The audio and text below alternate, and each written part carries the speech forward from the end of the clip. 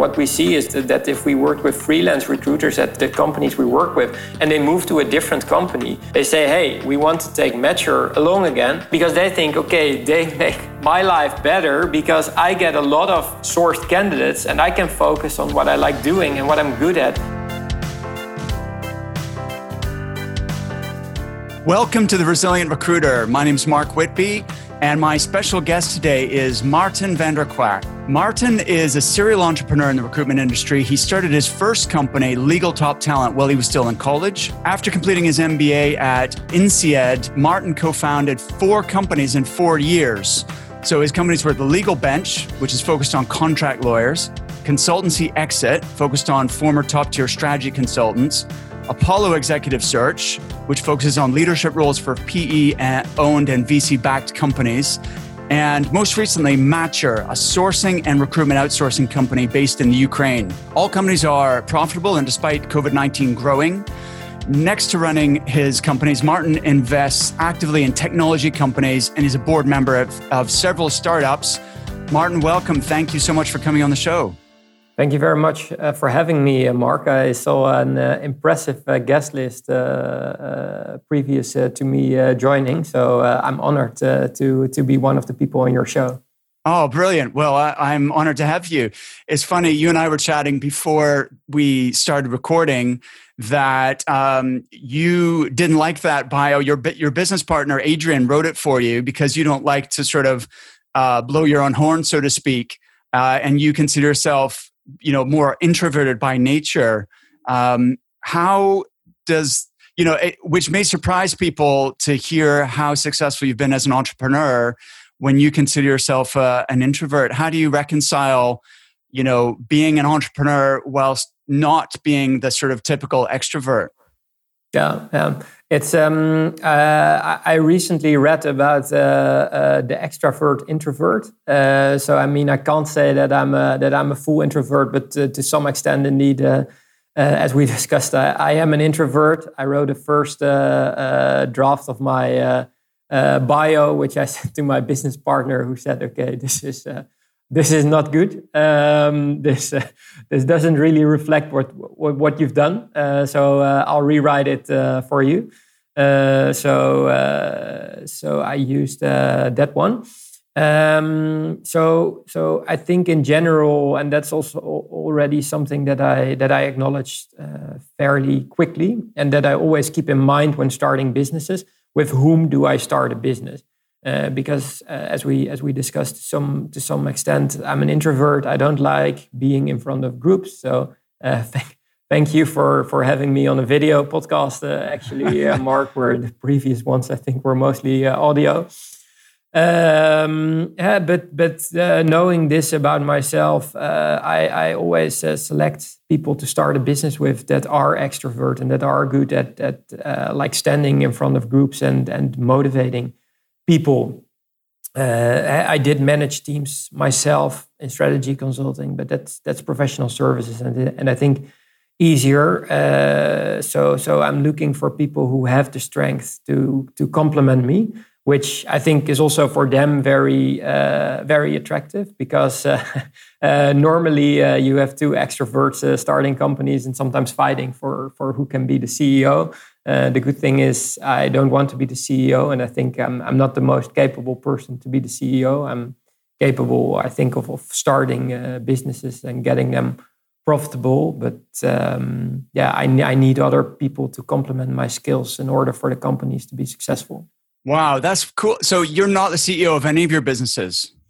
No, some of the companies don't have an official CEO, so that makes it easier. But I don't consider myself being the CEO of one of the businesses.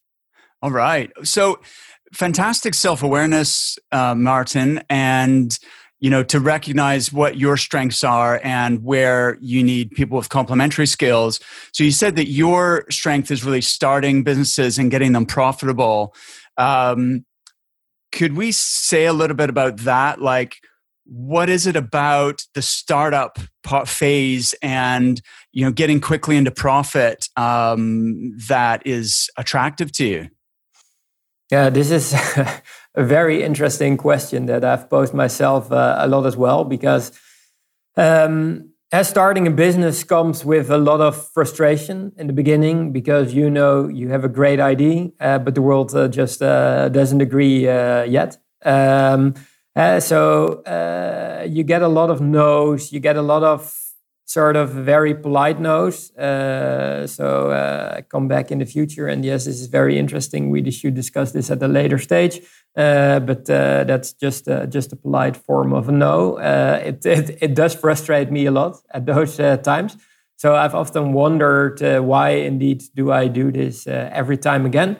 I think a lot is about proving that there's something different that could work. And the fact that I really believe in it, and then want to show, okay, I'm sure that this could work, and that this could make the sort of in this case most of my activities as an entrepreneur in the recruitment executive search space, and that things can be better there, and that's especially because I believe in specialization, and I think within the industry there's a severe lack or a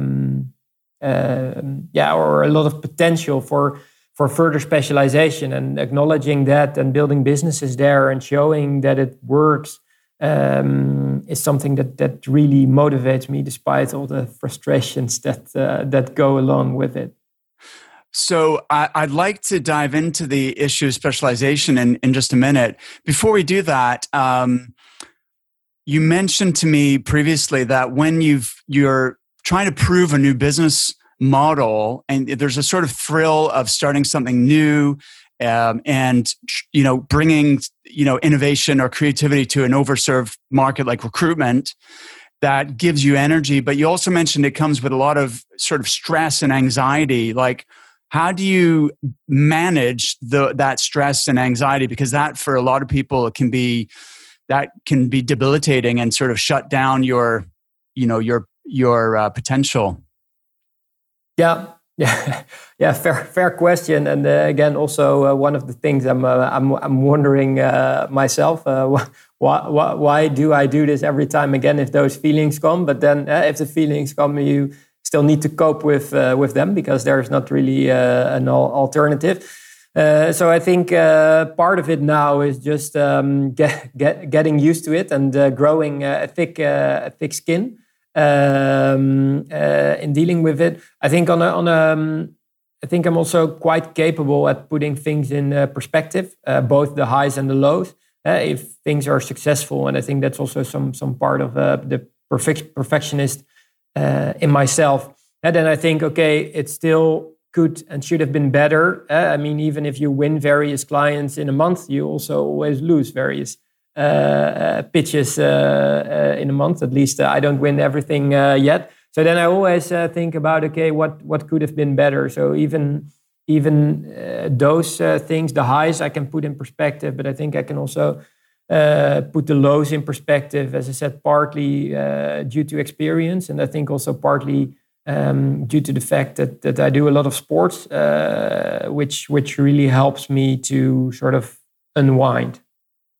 Great. That makes a lot of sense. So in other words, you don't get over excited or self-congratulatory when you win a big account, but neither do you take it too hard when you lose a pitch or you have a disappointment. You try and keep a balanced perspective and always analyze, well, how can we improve? What can we do better? Exactly. And I think the fact that the companies are profitable also and are growing also makes it sort of easier now to deal with the setbacks. But especially in the beginning, indeed, it's harder if you're still trying to bring the companies to growth and profitability. But indeed, the perspective also if I look at where the companies are now after a few years of entrepreneurship, I still see so much potential and things that we should improve that. In a way, I'm happy with where we are, but in a way, I'm also not happy because there's still so much to do. All right. Fantastic. So mental note to myself, circle back to discuss how to get profitable quickly, because I think this is something I need to learn is focusing on profit and not just, I enjoy the sales and the marketing and business development. That's my strength. But managing operations and finances and cash flow is something that I struggle with. And always remembering that if it's not profitable, then it doesn't matter what your sales are, because then it's not a successful business. Let's talk a little bit about the idea of specialization. You mentioned to me that there's a big difference between sourcing and recruitment. Can you say a little bit about that? Yeah.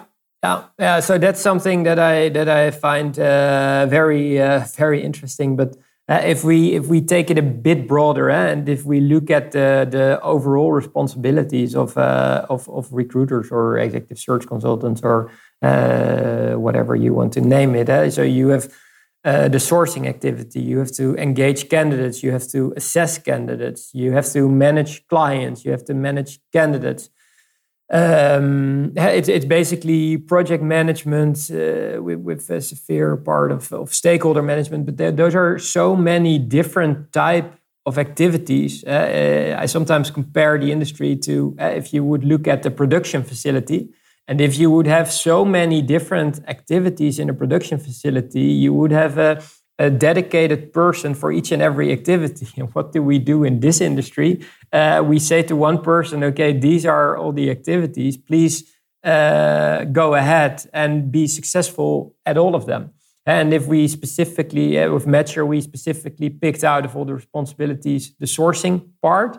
And if you look at sources and recruiters, very often sourcers have a very technical background, more a data-oriented background.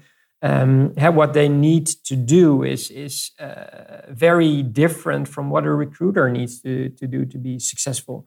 At MatcHR, we say we find people and we turn people into candidates. So we are good at market mapping and globally finding the right talent that fits the requirements of our clients, but finding them and then reaching out to them, for which we use over 90 platforms. We use over 20 tools to try to be successful.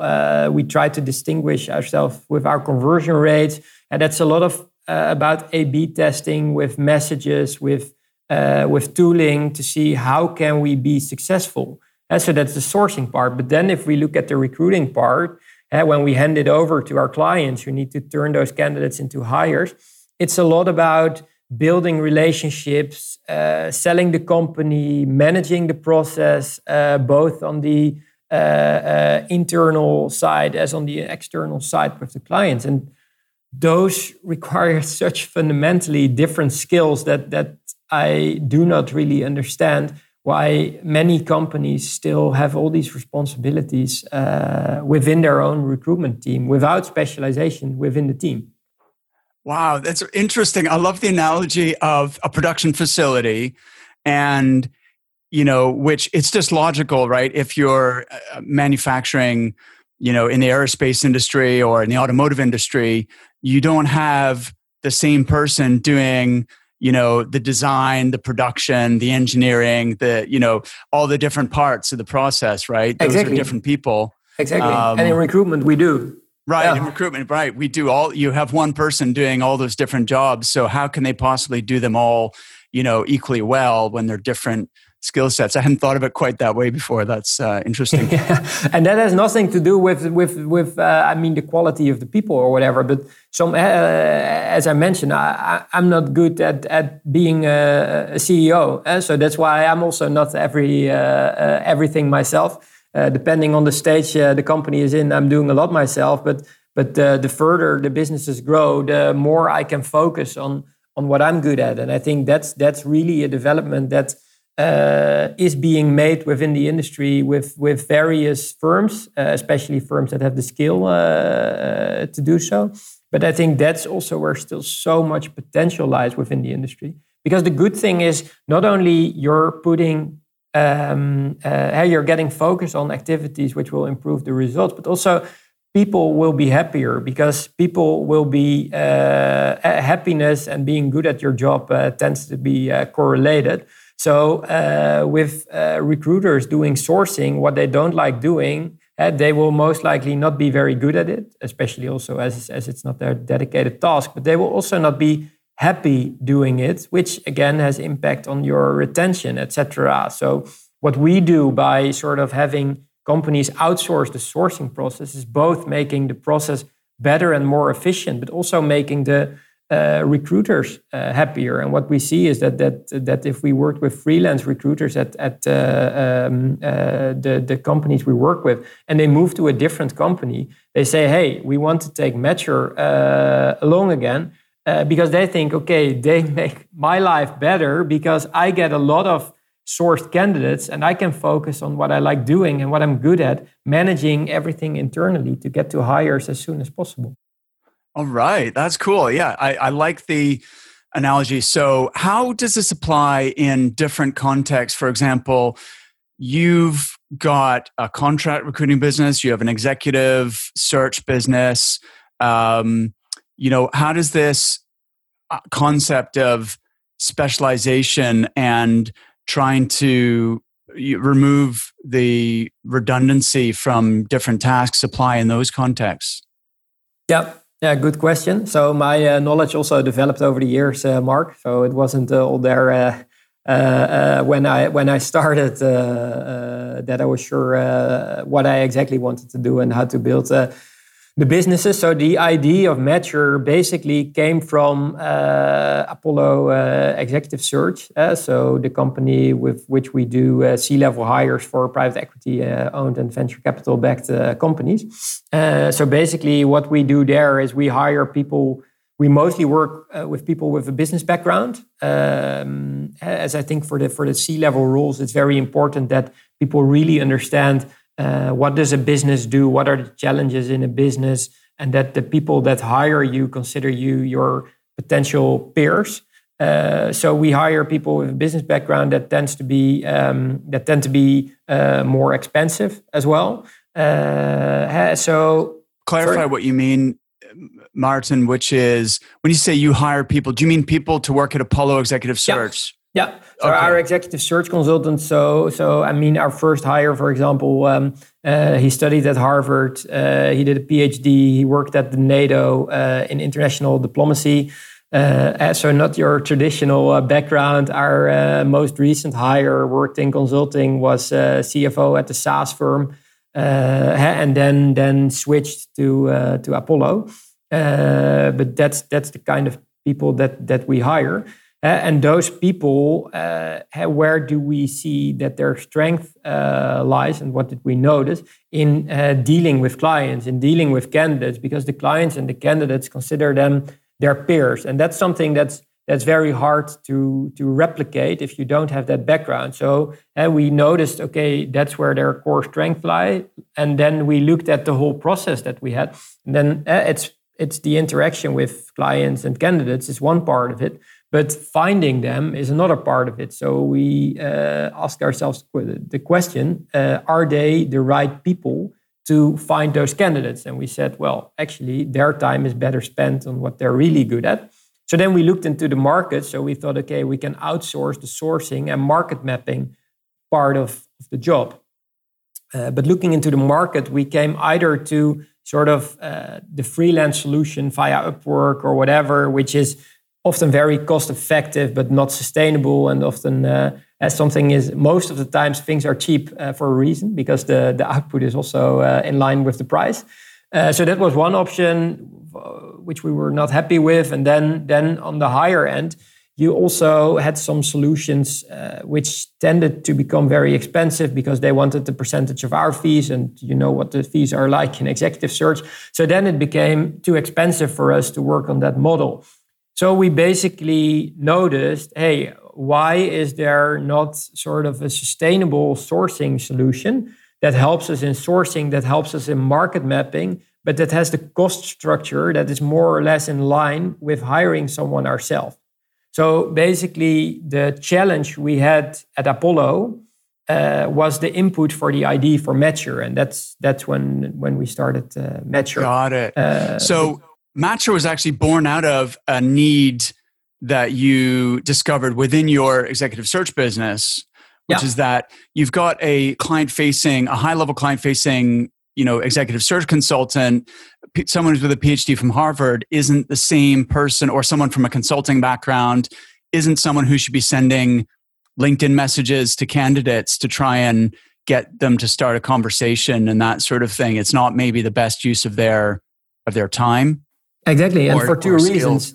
The results will not be as good as someone who's doing it 100% of his or her time, because specialization has, I think you have the 10,000 hour rule about activities. Yeah. And also, if you have those people do sourcing on LinkedIn 24/7, within a month, they will be at your desk saying, okay, I'm not sure I like my job. Right. Which would again also be a big pain for us. So they can do what they're good at and what they like. Great. Oh, that makes total sense. I like it.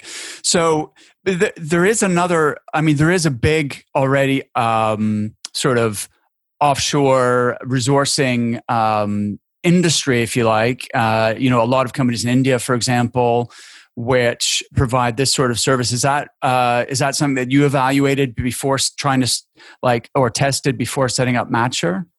Yeah. So we tested several solutions indeed out of India and out of Asia. And what we mainly noticed is that the quality is not in line with what you would want as the standard that we have with our clients.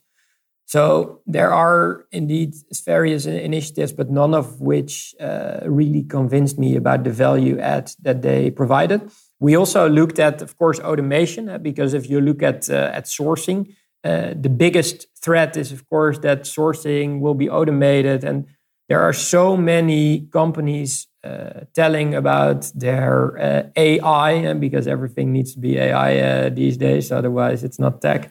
So an AI solution to do automated matching and reduce the need for the sourcer. And actually with Booking.com was one of our biggest clients pre-corona. And with Booking, we also did a test that we said, okay, we identified one tool, which we thought, okay, this might work very well for the automated matching, which had a lot of marketing around it and was supposed to be sort of state of the art. The results were disappointing. It was so, and that has been my experience with all AI automation. There's a lot of good marketing around it, but if the results would be in line with the marketing, MatcHR would be redundant. But so far, nothing has convinced me yet, and I think what we're doing still has a lot of value. And there are other companies looking into the sourcing space, but it's such a huge space, as so many companies have not identified sourcing as a dedicated skill yet. I think competition is only good. It means that there is a market and it will make the market efficient. Okay, that's a good way of looking at it. Regarding the automation tools and so on, though, Maarten, would it not be fair to say that where automation is right now is where the Wright brothers were when they, were first created the first airplane, right? So, that it's very basic and, is not going to perform as well as a team of intelligent human beings based in the Ukraine. But, maybe in 20 years, it could be a whole different thing. Yeah.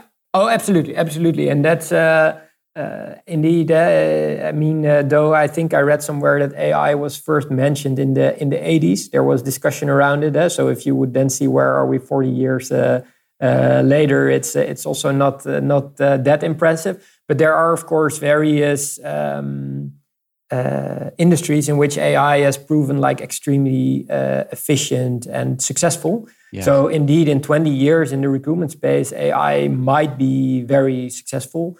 So I fully agree with you there. If we make the comparison to the Wright brothers, if we look at AI and automated matching, I think if the planes would have been in line with where AI and automation is now, I would not recommend anyone to jump aboard of that plane and try to cross the. You don't want to be the first passenger on that plane. Exactly, I wouldn't want to be the passenger. But still, also with tooling, there are still a lot of ground to gain with tooling. So we are using over 20 tools, and our automation tooling really brings us a lot. But it's still all on the process side, so making our processes much more efficient, and there we are gaining, I think, in the tens of percentages per year in terms of efficiency. And there are very smart tools for outreaching campaigns, emailing, database management, etc. But if you look at the matching part, that's where there's still a lot of ground to cover. Okay, interesting. So you said you use 80 different platforms, 20 different tools. What part do you use, let's say, a tool for versus what part does a human being still do? So basically we indeed look at the whole process and see where does a human add value. So of course, in the technical sourcing part and combining various databases, you get a lot of value from tooling, because we are faster with finding pools of candidates and also better at getting more elaborate knowledge on those candidates. So that's where we use tooling. But then there needs to be a person, of course, in the beginning to do the input to get the tools to work, but then also to assess the output of the tools to see, okay, what's the output that we can really work with. And so every time there's a judgment, then there's a person, again, that really needs to be involved. After that, you get to the outreach phase. And in the outreach phase, again, there's a lot of tooling that you can do in terms of automated. We work with semi-personalized automated outreaching. So there's especially for tech profiles, you need a high degree of personalization to successfuly engage them. So we invest a lot there, but then we try to be smart in leveraging tools to sort of, again, be more efficient with it. We experiment a lot also now with video outreaches because it's sort of new, and to see, okay, what effects will that have? So then again, in outreaching, in following up, in managing candidates, that's again where we use the tooling. If we start interacting with candidates, I think there's also where AI is getting better, and I've seen some solutions, most of them very expensive, of course, that in the conversational part are getting somewhere, which I consider interesting. But that's we still do this mostly ourselves. Okay. So in all, in judgment and in candidate-facing activities, we do it ourselves. Underlying processes, we try to automate as much as possible. Got it. So let me just clarify. So the actual researching to identify candidate pools, you use automation tools there, but of course a human needs to set it going, right? To kick off the process. Then also uncovering more insight and data for those candidates. So, contact information or, stuff like that. You can use automation. Then the outreach, you can semi-automate that. But then ultimately, someone still has to decide, look at the data set and decide which ones are the right candidates to approach, and then set up the automation campaign. And then, the actual matching part, still, that's a human process then. Yeah. Okay. That's still a human process. And that's where I found all tools. And as it's such a big threat for potential threat to our business, we test with a lot of them to see what's out there. And that's where I think the market still has a long way to go. Okay. Let's talk about this is a tangent, but video outreach. I'm experimenting with that as well. What are your findings? How successful has it been? Yeah, so my co-founder Adrian gave a speech on this on the sourcing summit, where he explained. So he did basically the testing of this whole video outreaching campaign where we learned a lot of lessons in the beginning because taping the video, it sounds very straightforward. Basically, what you do as a reach out message, you just tape it, you send it out, and we expect success. Fortunately, it didn't prove that straightforward yet. So in the beginning, we had opening rates of I think it was below 40%. Response rates even much lower. So we had a lot of difficulty in getting it in front of the people's eyes, and then B, getting them to engage with it. But that's where we / Adrian learned a lot about, okay, what can we do? And again, tooling was very helpful there to ensure that it doesn't end up in spam, to ensure it's sent at the most appropriate time, so that we get people to read it, and then testing with what do you do to engage people. So something very nice that is done, but you should watch the Sourcing Summit video also, which goes into detail about it. Is also there you have tooling that helps you to personalize the video outreach. So then Adrian was able to record a video where he would send to you, hey, Mark, and then in your screen, you would see your own LinkedIn picture. He would point to you and refer to what you're doing. And you would think, wow, how did he do that? We also offer, to show the value of our sourcing, we offer free sourcing seminars to potential clients or people who just want to see what we do, of 1 or 2 hours in which we show how sourcing works. For those invites, we send sort of a Zoom conference like we are in now, and then you would see the third photograph, which would be a photograph of that person in LinkedIn saying, hey, shouldn't we be on a Zoom call with the three of us to discuss how we could do sourcing?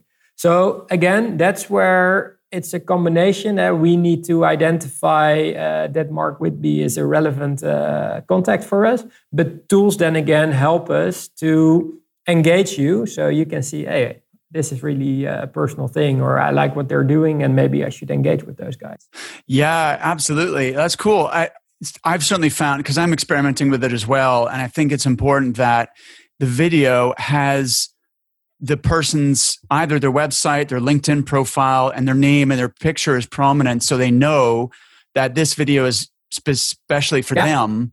Otherwise, they just think it's a generic, marketing video. They don't realize, without clicking play, they don't realize that you've actually taken the time and trouble to make this video especially for them. So there has to be some visual clue and there has to be a thumbnail of the video that they can see. If it's just a link, they're probably not gonna click it. So has it been successful for you, Mark, so far? I'm very interested in it. I haven't measured it like you have. I'd be interested to see, is the talk that Adrian did, is that available, or is that? I'll share it with you. Potentially you can also add it in the comments when you post this podcast if more people would find it relevant. Yeah, I would love to see that, because my clients I'm telling my clients, look, try this, because it's still new enough that, I think eventually it will become normal. Yeah. But right now you can gain an advantage in getting engagement from candidates or clients. We use it for business development as well. Yeah. But my testing is so limited, I can't really say definitively that this works. Yeah. It's just an idea that I like, because intuitively it seems like it should work, right? Yeah. But so I'll watch Adrian's video. That's cool.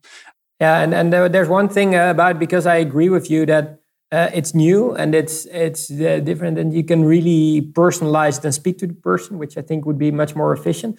What we are facing in Kiev is that not everyone is fully comfortable using it, also from sort of privacy considerations. They are not all of them are very keen to be exposed with a video of themselves towards a candidate. Maybe some people on the recipient side will also consider it intrusive. Not sure yet. I think time will tell. But I think conceptually it's extremely interesting. And with MatcHR, we really invest in tooling and trying to stand out. So it's really something we want to move on with. Yeah, absolutely. No, that's cool. We the sort of personalized outreach tool that I use is called Interseller. I don't know if you've looked at that one, but I've my clients are getting good results with that. But it has to use the personalization. If it's just a mass message, that just goes either it gets deleted or ignored. So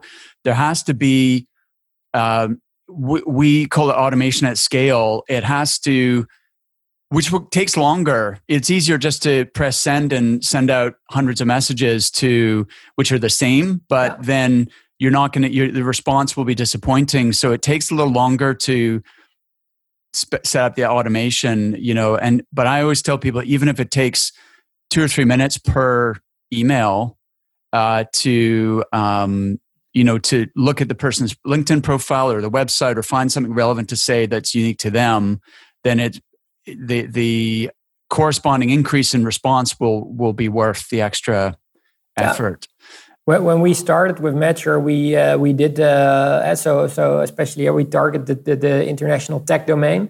So when we started, we had targets of people approaching between 100 and 200 people per day, with more mass outreach campaign with one twist.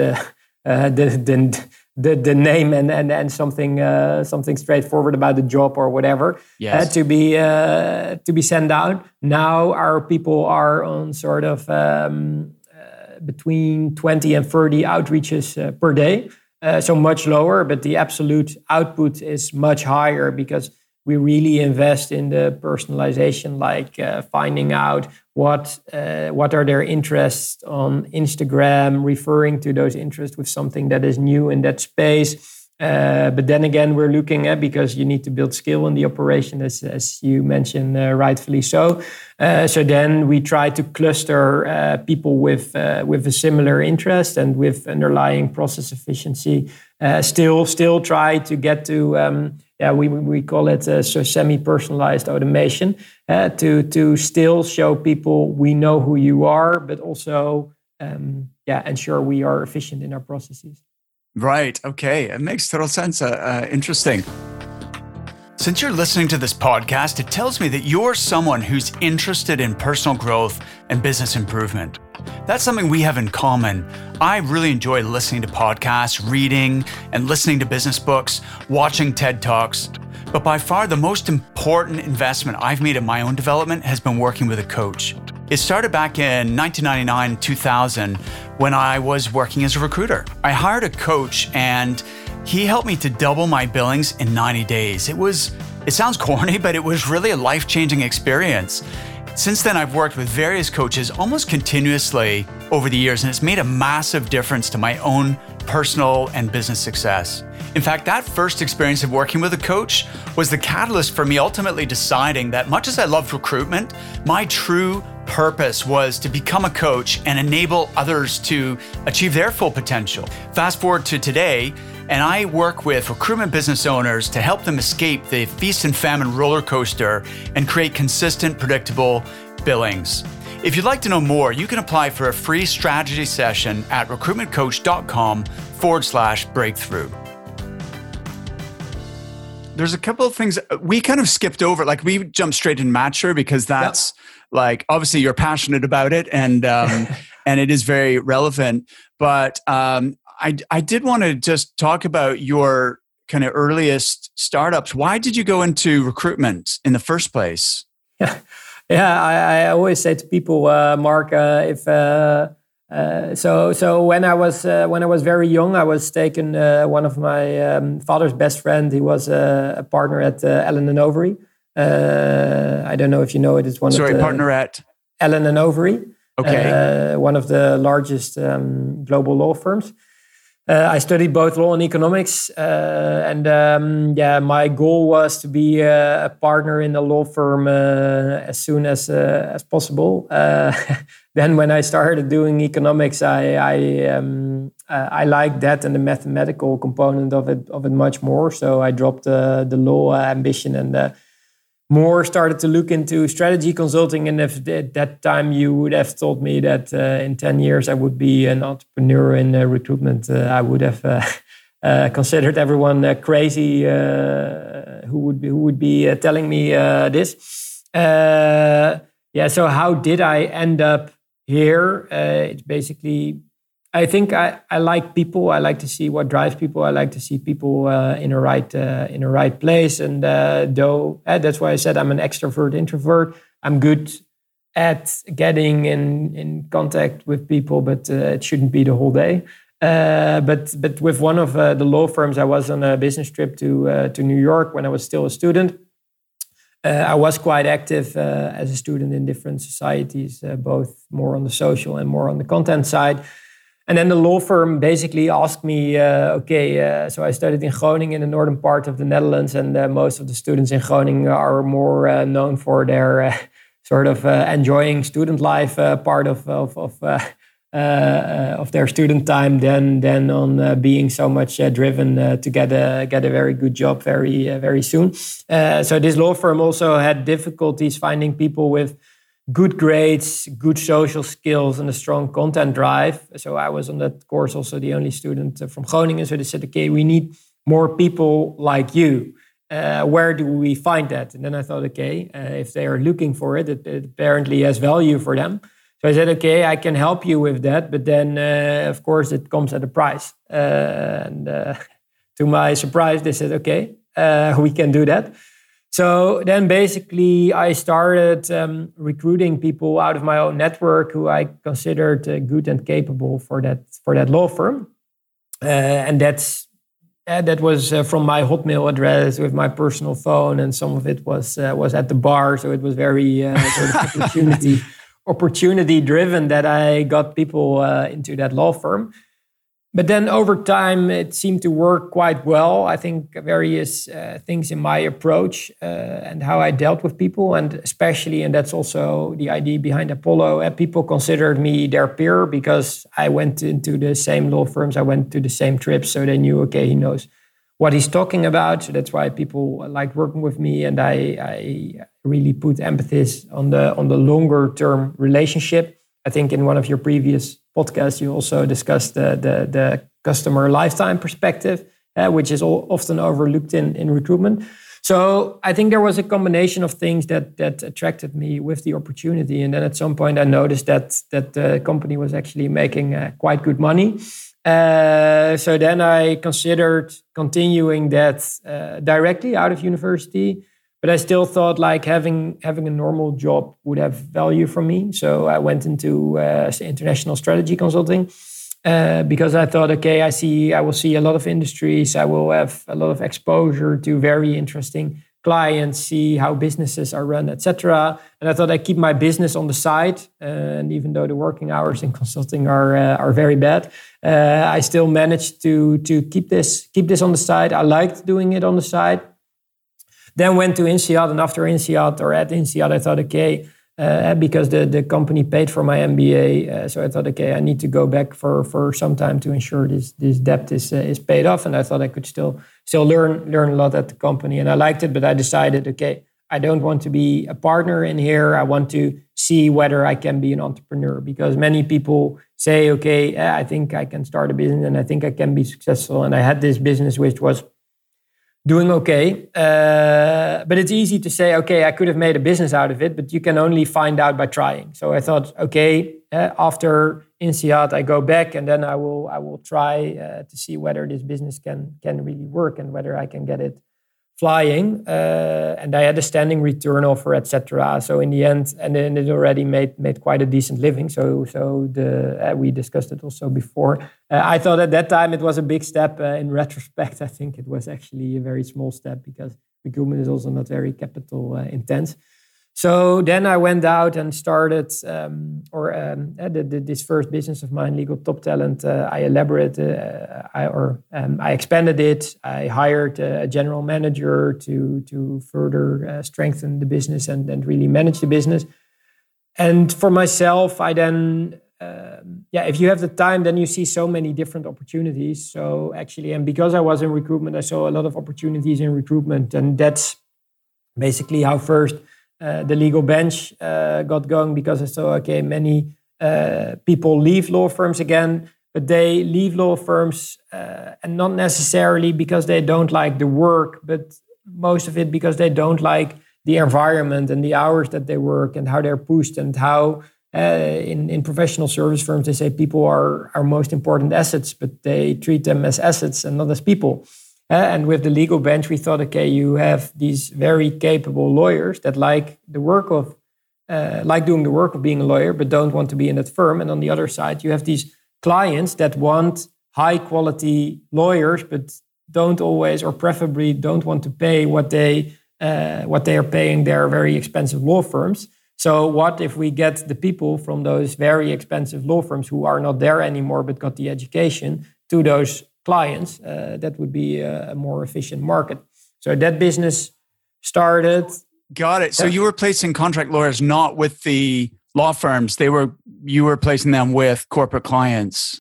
It's a combination, because as the law firms are losing so many people because they are not capable of retaining them, and sometimes they come back to us and say, okay, yeah, those people that are working as a contract lawyer now, actually, we have a shortage in our own teams. Could we get one of your people in our team? So they are also our clients, but I think partly they are our clients because they are not good at managing their internal human capital. Right. Interesting. So, Maarten, I've never met anybody who started a recruitment business as a side hustle while at university and then continued. So you're working full time as a strategy consultant, and you kept your recruiting sort of thing as a sideline initially. Yeah, so I did it in the weekends, and when I was, so I was one of the people who didn't mind really the traveling, etc. So when I was on an international assignment, I was somewhere else in the world. It was also quite okay for me, because then you had limited social distraction, so I had more time to work on my business. Wow, so interesting. Now, these different businesses, are they really sort of, I'm trying to understand the structure, because are they really just different brands with the same team, or are they completely kind of different companies with different people working at them? Yeah, so it's mostly, legal top talent and legal bench are sort of in a way related, that the first one gets people into law firms and the second one gets people out of law firms. Okay. If you would say it's very direct. They have different teams, different people. Then I started ConsultancyExit, which was basically meant to find new jobs for former top-tier strategy consultants. That's the firm where we started hiring people with a business background. But because we hired people with a business background, we fairly quickly got the question from private equity firms and venture capital firms, saying, hey, you are one of the first search companies in the Netherlands where we don't pay the really high-end executive search fees of the major international players, but where we do get the people with a business background. So if we explain to you guys our portfolio after the conversation, you still remember what the portfolio is and you understand what the challenges are. So couldn't you also help us with the managerial roles in your portfolio? Because we like working with you guys and we think you understand what we're doing. So then we started to do CEO, CFO, COO, CMO, CCO level searches, but all from the brand ConsultancyExit. But then you start to get referrals, and then you get a referral. So someone says, okay, I'm looking for a CFO, and one of our clients would say, okay, you should contact Maarten, who's at ConsultancyExit. But then the guy getting the referral would say, yeah, but I don't need a former strategy consultant. I need a CFO. And then we needed to explain, okay, the name is still ConsultancyExit, but we do have not only former consultants, we have a large CFO pool with a relevant functional and industry background as well. So that's when at some point we swapped sort of, or we added a front end, basically, which is Apollo Executive Search. Also very interesting because if you name a business executive search, everyone takes it more seriously. Sure. Because it has executive search behind it. I found it very interesting when we launched the brand and we still had the same activities. I got so many connection proposals from CEOs, CFOs, CEOs, etc. that I thought, okay, I'm still the same guy, but overnight I added a brand. And so ConsultancyExit and Apollo are sort of with the same team, same business owner. Apollo focuses on C-level searches. ConsultancyExit still only focuses on former strategy consultants looking for different jobs. So that's the same team, those two. And then MatcHR came out of what we noticed at Apollo. But I started MatcHR with Adrian. Adrian, I first tried to recruit him for Apollo. I've known him for a long time. And I always thought he would be a good addition for one of my teams. But he wanted to be an entrepreneur, which I also understood. And then it coincided when I saw this business opportunity with MatcHR. And when Adrian actually from a different perspective also identified that opportunity. And he said, yeah, I think because he left his previous job as a partner at a digital recruitment firm. And we were still in a lot of talks, not only for getting him into Apollo, but also on a personal level. And at some point he said, yeah, I'm looking into building a sourcing business. And then I said, well, this is very interesting because with Apollo, this is exactly what we're facing. So shouldn't we start this together? All right. Awesome. So the Apollo Executive Search and ConsultancyExit, separate brands, different websites and so on, but they're behind the scenes, it's the same team who are filling jobs on either side. And we have people distributed over the teams because the Apollo roles really require different profiles. ConsultancyExit also still requires very strong profiles, but in the end it's slightly different. But in the end also it's related because private equity firms with Apollo, they might look for a new CEO, but then when the CEO starts, he or she needs an assistant to the CEO, like a very smart guy or girl who would be able to help them on their key strategic challenges. And then ConsultancyExit could provide them with an assistant to the CEO who's a former consultant and known to this boardroom work. So it sounds from what you, in our previous conversation, Maarten, that MatcHR was really gaining momentum, and then COVID hit. Your biggest client was Booking.com in the travel, technology space, and obviously they must have been affected. What has happened with MatcHR during COVID, and what adjustments have you had to make?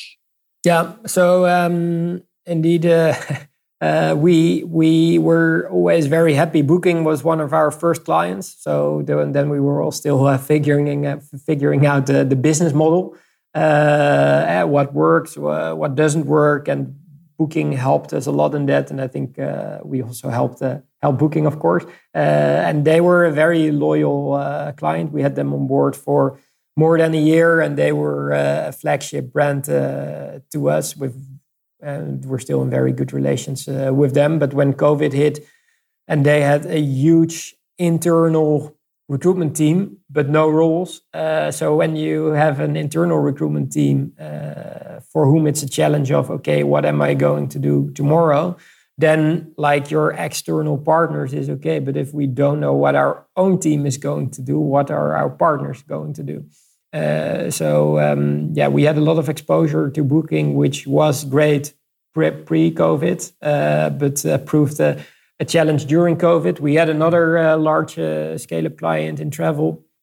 We had Accenture, which is a global technology company, but Accenture was also hit very hard when COVID hit because many of their projects were put on hold. As everyone was managing cash flow. So that also directly proved quite a challenge for MatcHR. As you said, we were having a lot of momentum. We were hiring a business developer for the US market because Adrian lives part of his time in New York. I was in New York right before Corona hit, and we had various meetings that proved very fruitful. So we thought, okay, the US is a huge market, and also resources are even more expensive. So we can be very cost efficient, but also the sourcing focus is still something that is not like very mature in the US. So we can also bring a lot of sourcing value at competitive price levels. So we thought, okay, this should be interesting. We had a lot of momentum and we thought, okay, this is where we can grow. Then COVID hit, and as I said, we had some clients facing tough times. So then the challenge for us was, okay, we need to adapt. So now we are losing a lot of revenues. Our cost levels are the same, but we spend a lot of time training our people. We have a very capable and coherent team with, I think, a very good culture, atmosphere, etc. So we thought, okay, like everyone, how long is this going to last? Because if the market picks up again, we want to have many capable people, because if our clients come back, then we like in growth, you often face these challenges of, okay, so now I have a new client, but I don't have people. So it was all the time, okay, we have a new client, oh shit, but we don't have people. So now we need to find people. So in a way we thought, okay, now we finally can have a bench, which we were never able to have. But with COVID, is it good to have a bench, and how much do you want on the bench? So we needed to make this trade-off. Okay, how many people can we keep within the team versus remaining financially stable? So this was something we really struggled with, and we took the decision to keep on as many people as possible and invest in our people to keep them on board. I think one of the things that we did well is that ever since we started MatcHR, we've always been extremely transparent to our people about how is the company doing. We shared our financial performance on a monthly basis, and like everything about the financial performance. So people also understood directly what happened when COVID hit, which was also very good for their engagement. But we needed to balance, and as I said, we decided to keep more people on than was financially the optimal idea. And that's, laying people off during COVID, when you know it will be hard for recruiters to find a new job, is also not something that you like to do with people that's helped your company grow and help you develop your brand. Especially social security is of course also different in Ukraine than in many other countries. Fortunately, many of them quickly found a job. So in the end, that didn't turn out that bad. But it was really a struggle for us to decide, okay, how many people can we keep on, and how many people do we need to let go? And then very quickly we signed TikTok. So we were able to, some of the people we said, okay, we need to let you go. We could say, sorry, we also didn't expect this, but we actually need you back. Are you still willing to move back? And now we see part of the market that we're serving getting in need again. So now we're hiring again, and now it proved a good choice what we did. But at that time, we of course weren't sure whether it was the right choice to keep on so many people. But now we're facing the problem again of getting clients on board and not having people, especially as we also launched the new remote hiring proposition. Which then again proved an opportunity of COVID, because Ukraine has a very attractive tech market. There are many very motivated, capable developers who can be hired for very reasonable prices, and are very good and motivated for what they're doing. And we've told that to other companies before, like, shouldn't you build a team in Ukraine? We can help you set it up. And then they always said, no, we don't want to manage remote employees. We don't think it will work. And then COVID has started, and everyone was a remote employee. So our clients in Amsterdam with their employees living sort of 100 meters from the office were still remote employees. And people found out, especially in the tech domain, that many developers even were more productive working from home, working remote, than working in the office. So then we saw a lot of momentum for remote teams. So now we also actively moved into that space, like helping companies that now see that, hey, I can have a long time. It can take me a long time to find someone expensive, medium capable in Amsterdam, or I can find someone fast in Kiev who's more motivated at a more cost efficient level. So now we help them build remote development, remote data science teams in Kiev. And we don't do outsourcing. So we don't take the outsourcing premiums. They are your employees. You manage them. You pay us a fixed fee for setting this team up, building it. We can help you with the operations, etc. But those are just your remote employees, and that's now proving something that's very valuable at these times. Interesting. Wow. So you pivoted quickly to. Were you already planning that, or was this an opportunistic thing of, helping companies set up remote teams in Kiev? Yeah, we were planning it. We were discussing it, but also because the sourcing business was growing so fast and required so much of our attention, we spent too little time on it and just focused on the sourcing part. When COVID hit and the remote trend started, and companies like Facebook, Revolut, Twitter announced how many of their staff they expected to work remote in the future, we basically got the dust from the file, as we say in the Netherlands, and we thought, okay, we still have this idea. And this could be the right moment to really execute on it. So now we're executing a survey also under C-level people from startup scale-ups on how what's their view on the future of remote work. Is it something which is only stated by some of the brands and that gets a lot of marketing attention, or is it an underlying trend? And with that research, we are actively going into the market to discuss with companies, hey, we can help you build remote teams here.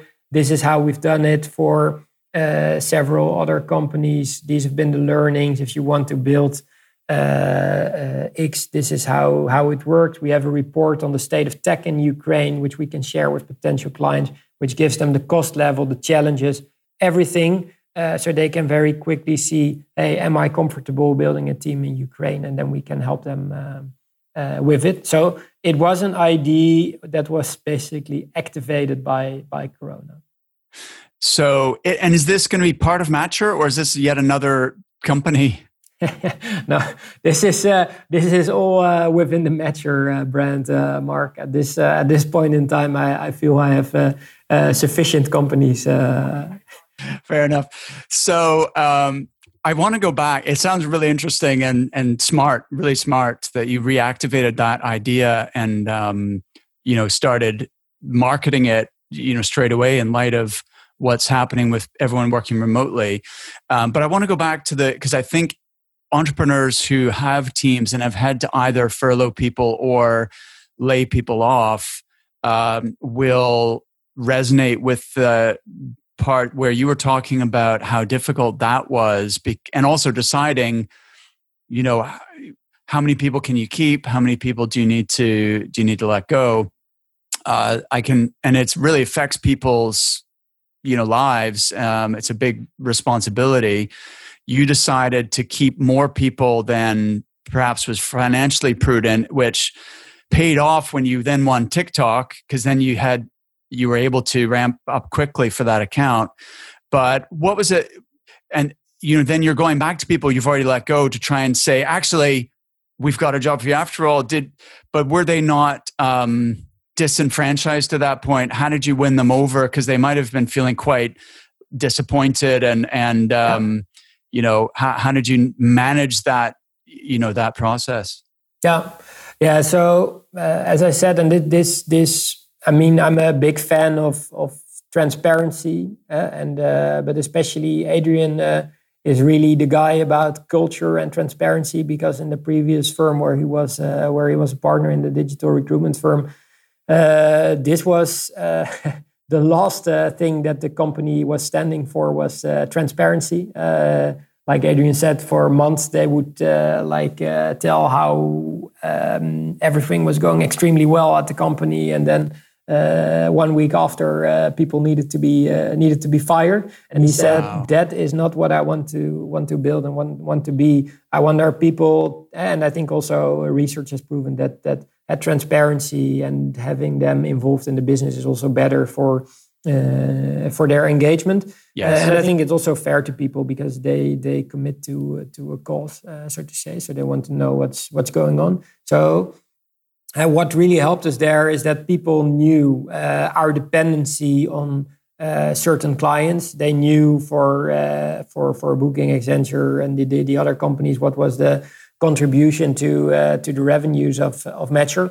And also as we were growing, of course, it's always the challenge of balancing costs and revenue. So we were by the beginning of this year, we were after the first. So we had the first year in which we were loss making, and then in January we got to the point that we were operationally profitable, and people knew that. But of course, in the beginning, you're not directly extremely profitable, but it's maybe for some people, but for our company, it didn't go like that, but it grows slowly.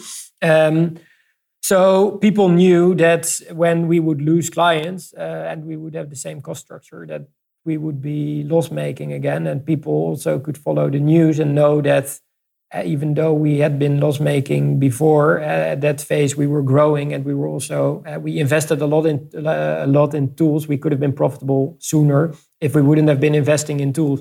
But that was something people could understand, and then they knew, okay, so this is for the time being, and we can choose to be profitable. But when COVID hit, it was for everyone very hard to say, okay, when will market activity pick up again? And people also knew how uncertain it was, so that it was a totally different situation. So people knew, okay, they knew about the company that if we lose many clients, we will be loss-making. And people also followed the news, so they knew how things were going. And we directly communicated about how does it hit us. We shared, I think fairly quickly, there was quite some research on COVID and the impact of the labor market, which we also actively shared with our team.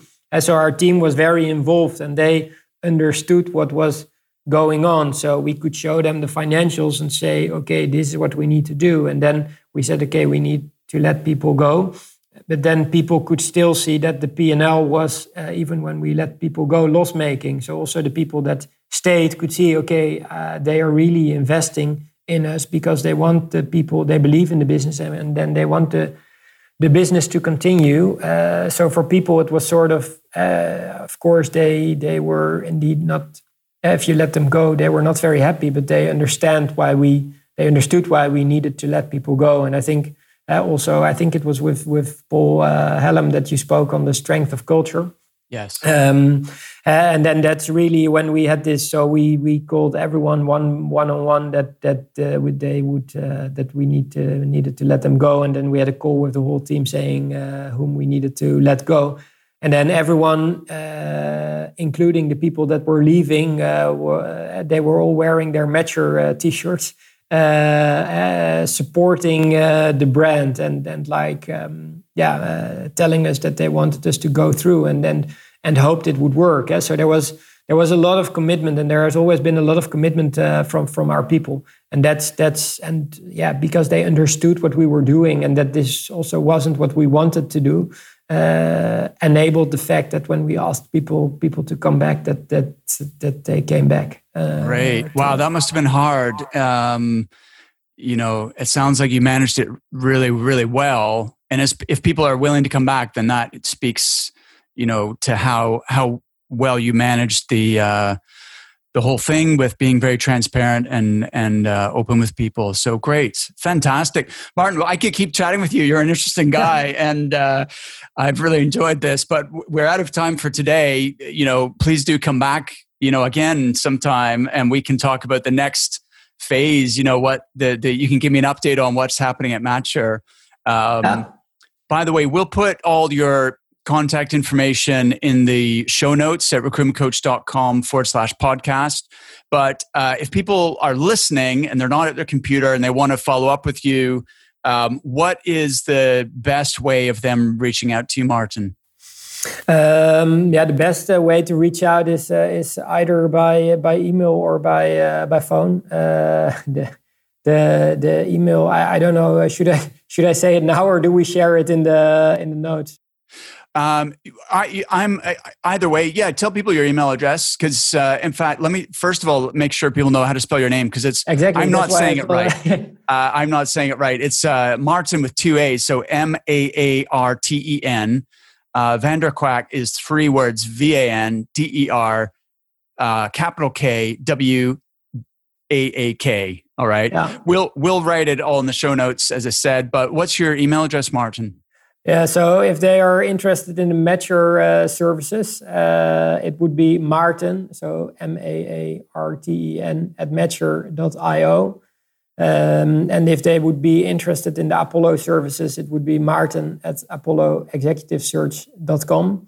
And as you rightfully mentioned, and as I know from my international activities, Maarten van der Kwaak is not the easiest name to I'm sorry. I apologize if I butchered your name. Listen, do you, one quick question, do you have recruitment companies who use your sourcing services, or is it all kind of corporate clients? No, we also have recruitment companies using our sourcing services. One of the clients we've been most successful with is an IT recruitment company with over 200 recruiters operating in 3 countries. They focus on the tech domain. I think with them, with us doing the sourcing, we got to between 3 and 5 stable hires for them per month. Wow. Which proved a huge value add. Great. Which was ended due to internal political reasons. I know that many people within the company disagreed, but especially for the and that's also why we use it at Apollo and why we started it from Apollo, because I think especially within recruitment agencies, the recruiters are often especially good at closing deals, getting the candidate in, ensuring there's a deal, managing candidate-client interaction, and their key strength is not in the sourcing part. So if they outsource that, they can focus on getting the deal done. So especially for IT recruitment agencies, and we've worked with various of them. It's also. I mean, everyone who thinks that they are not a specialist in sourcing and want to outsource that is a potential partner for us. Great. Okay. Well, I'll record a little commercial for you to add to this podcast, and when it's published, we can include that. But thanks again, Maarten. It's been really interesting. Yeah. Thanks for having me on the show, Mark. It was. As I told you in the beginning, being on a podcast is not my natural pick, but I really enjoyed doing it and talking to you about the businesses and the industries. And I really like that you're also testing the video outreach part. So I'll share the information on that with you as well. And again, thanks a lot for having me. Oh, pleasure. Thanks again, Maarten. Have a great day. You too.